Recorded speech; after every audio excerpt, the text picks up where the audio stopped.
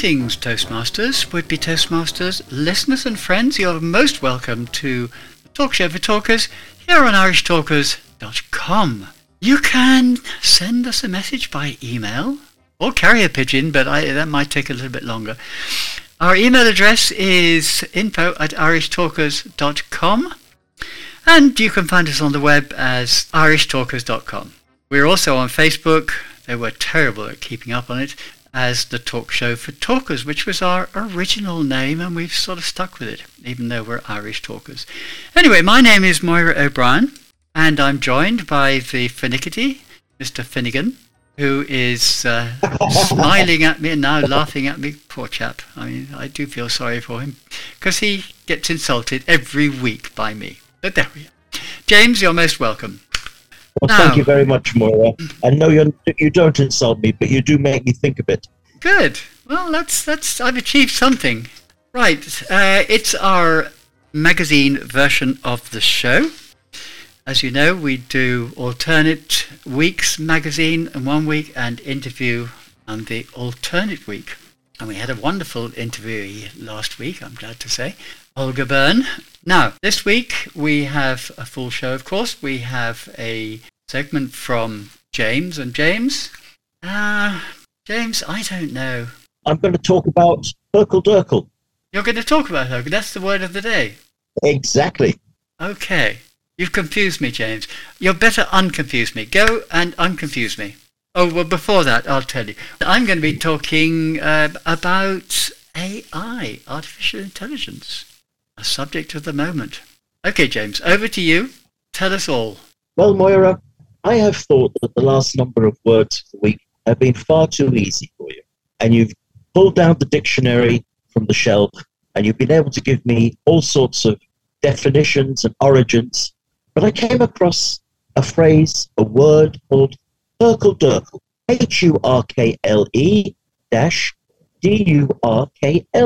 Now, if only poor Jerry Dunn was with us, he would tell us that that's a 19th century Scots word, which means to lie in bed or lounge about when we should be up and about doing things. It's particularly relevant to being under the covers of a warm bed. John Jameson's, not the whiskey, Etymological Dictionary of the Scottish Language uses Hurkle-Durkle in 1808. It is clearly closely tied with Hurkle, which means to hunker down or sit down hunched in a crowded position for warmth. Now, down here in Tralee, we have faced storms. We have faced blizzards. So nothing is more important to us than a little hunkering down. Just to further educate you, Moira, because I'm really down with the kids, as well you know, the American actress and singer Kira Cowson, who has 31 million followers on TikTok, has a video that has been viewed 3.8 million times, all about Durkle. So here I am, making this desperate plea to be young and relevant and down with the kids. So guys, the word for this week is Hurkle-Durkle. Feel free to include it in any talk or any speech. I'm sure you won't get a strange look at all. Back to you, Moira. Well, I don't know what to say about that. That's I can't use it. I honestly, because I'm always doing what I should be doing when I should be doing it. If you believe that, you believe anything. Okay, James. Well, that was brief and to the point. Let's turn our attention then to a bit of artificial intelligence. What is artificial? Of course, you know what artificial intelligence is, don't you? You know what AI is. It's this fantastic thing that Chat GPT and other things like Google and whatnot have invented, which is supposed to be clever. And it is pretty clever. Let me tell you a little bit about what I have used ChatGPT for. Well, the first thing that I did when I decided to talk about it was actually to ask ChatGPT to tell me what to talk about when I'm talking about artificial intelligence. Well, I say ChatGPT. I I'm not quite right there because I don't use ChatGPT. I use a program called Notion AI, Notion.ai. It's a program that allows you basically to organize your life. It's a database program. It's very good if you are somebody who, like me, is very disorganized and needs a lot of organization. But it does have an AI element, which is, I think, very, very useful. So the first thing that I did, as I say, was to ask them a question. Now, you may be thinking, how can I best use artificial intelligence? And the answer is very simple. You have to give it the information that you want it to give back to you in detail. If you ask a basic question, it'll give you what it thinks the answer should be, which might be totally off grid. So what did I ask AI? Well, I asked AI to give me a blog post, because that was the simplest thing to ask for, to tell me how I can use AI in Toastmasters for research, for speech making, and for, what was the third thing? I can't remember. It'll come out in a minute. So, having given them some specifics, being research and speech making, and this third thing which I can't remember, that enabled AI to give me something back which was very specific to what I'd asked. And, well, I'll read you just a little bit of it. Okay. So artificial intelligence, AI, is transforming many aspects of our lives, including how we research, write speeches, and generate table topics for Toastmasters. It's a technological revolution that is enhancing the way we interact with information, communicate ideas, and engage in meaningful discussions. Okay, that was the first paragraph. Now, the first thing that you'll notice is that is not the way that I speak. So whilst AI has produced a whole, I don't know how many words, about 500 words of text, if I was going to use this, I would want to sit there and rewrite it in my kind of speech, my type of words. But it has given me a huge amount of really useful information, useful data.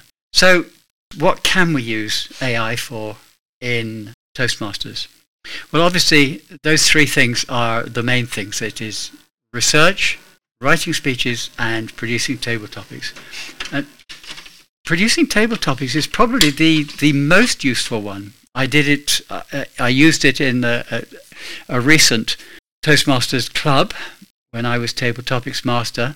And again, I asked it very specific questions because the club was Sustainable Speakers, which is all about sustainability.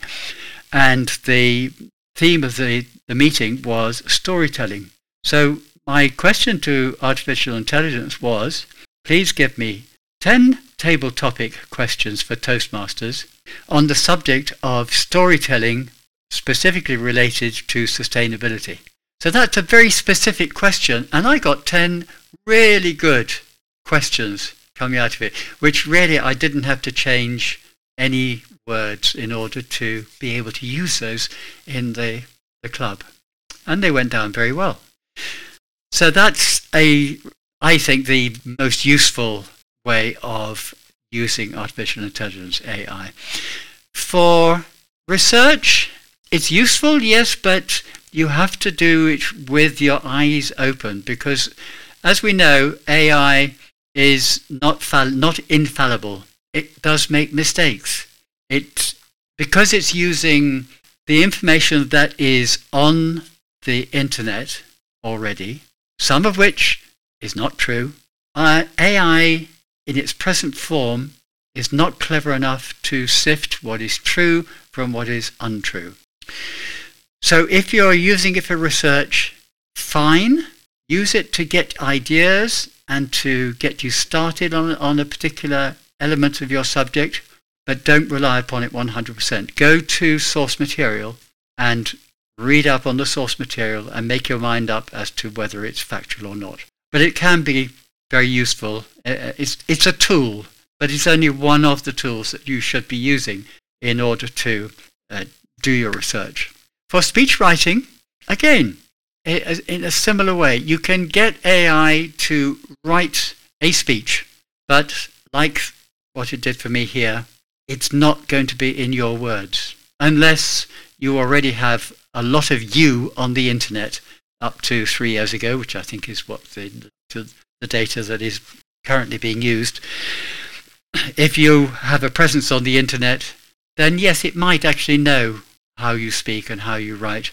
But for most people, it won't. So you do need to use it as a basis for you writing a speech rather than to try and say, I'm going to get AI to write my speech and that's it.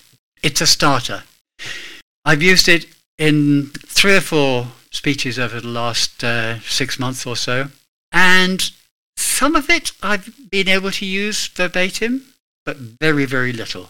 Most of it I've been able to say, well, here's a paragraph. It's more or less saying getting over what I want to get over, but it's not how I want to say it. So I'm going to take that and I'm actually going to rewrite it in my own words.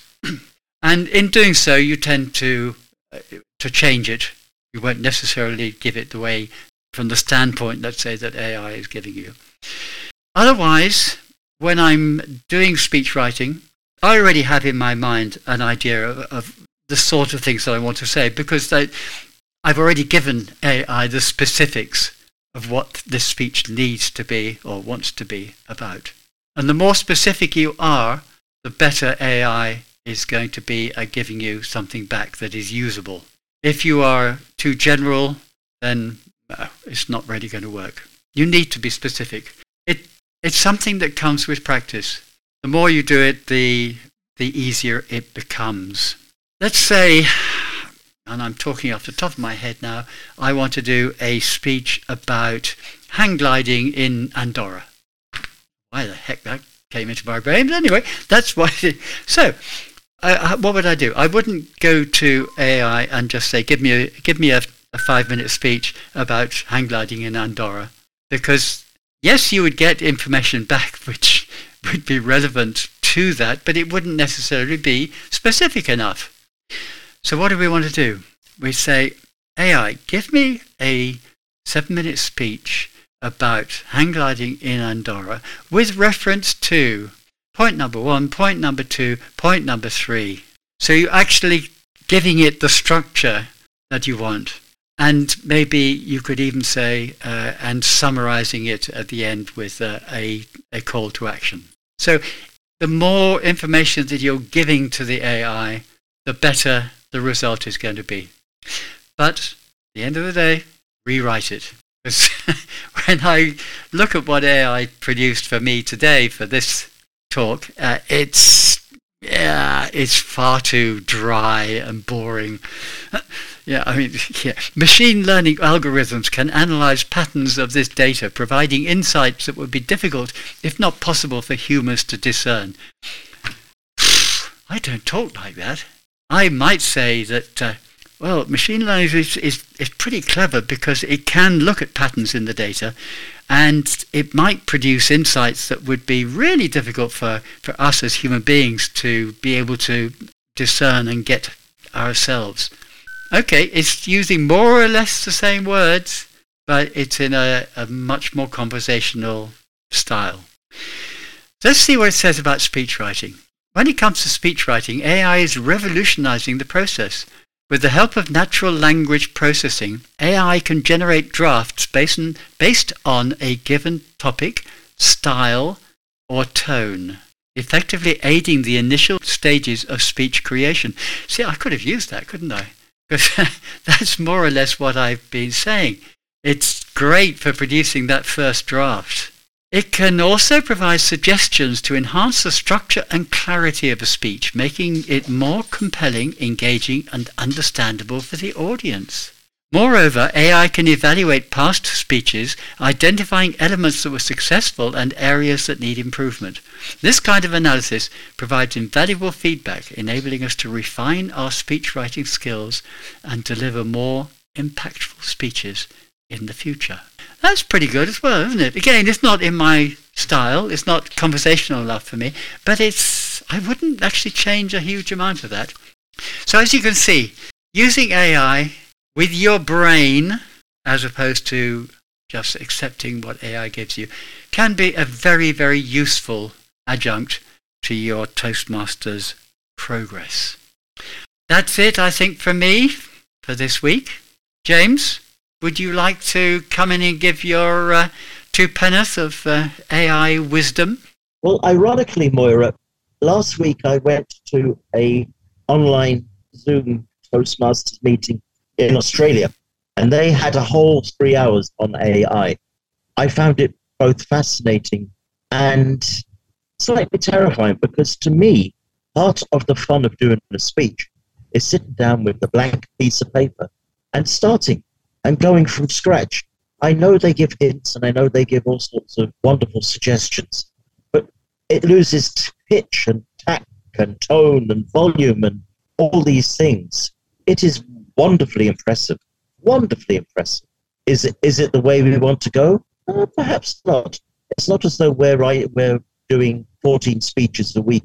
I like sitting down and writing a speech, be it good, be it bad. Well, there was one thing that I didn't say, James, because it didn't occur to me at the time. But I have, in the past, taken a speech that I have written entirely myself with no help from any AI, given it to AI and said, improve it. And it did. And it came back slightly better, still using my words-ish in my style. So I then thought, and this was very early days of me using or having the ability to use AI, I went back and I said, okay, now rewrite this speech in the style of Oscar Wilde. And what came back, okay, it's no longer my speech, but it was flipping brilliant. It was really funny. So you can do this. You can also, something that I have used, because I struggle with thinking about original humour. That's slightly different to identifying humorous possibilities from a speech you're writing. When you've written words, you can say, oh, if I do it this way, then we might get a laugh out of it. That I can do. But actually sitting down and deliberately trying to write something that's funny, I find exceedingly difficult. So what I have done is to say to AI, go rewrite this speech and make it humorous. And yeah, you get, it may or may not be usable, but you can get some interesting things back. So I interrupted you, James, in the middle of your diatribe. You probably find yourself in the libel court. Well, quite possibly. But it's interesting, and I would recommend to anybody, give it a go and see. It may not suit you. Yeah, it may come up with something which you really don't like. And it does take a bit of time to work out exactly how you have to ask the question, because it is down to that. The way you ask the question determines how the result is going to come back to you. Okay, that's about it for today. I hope you've joined us to the end, and we'll love you and leave you and see you next week with hopefully another interview. So from myself, Moira O'Brien, goodbye, and from self, James Finnegan, goodbye. Goodbye. See you next week.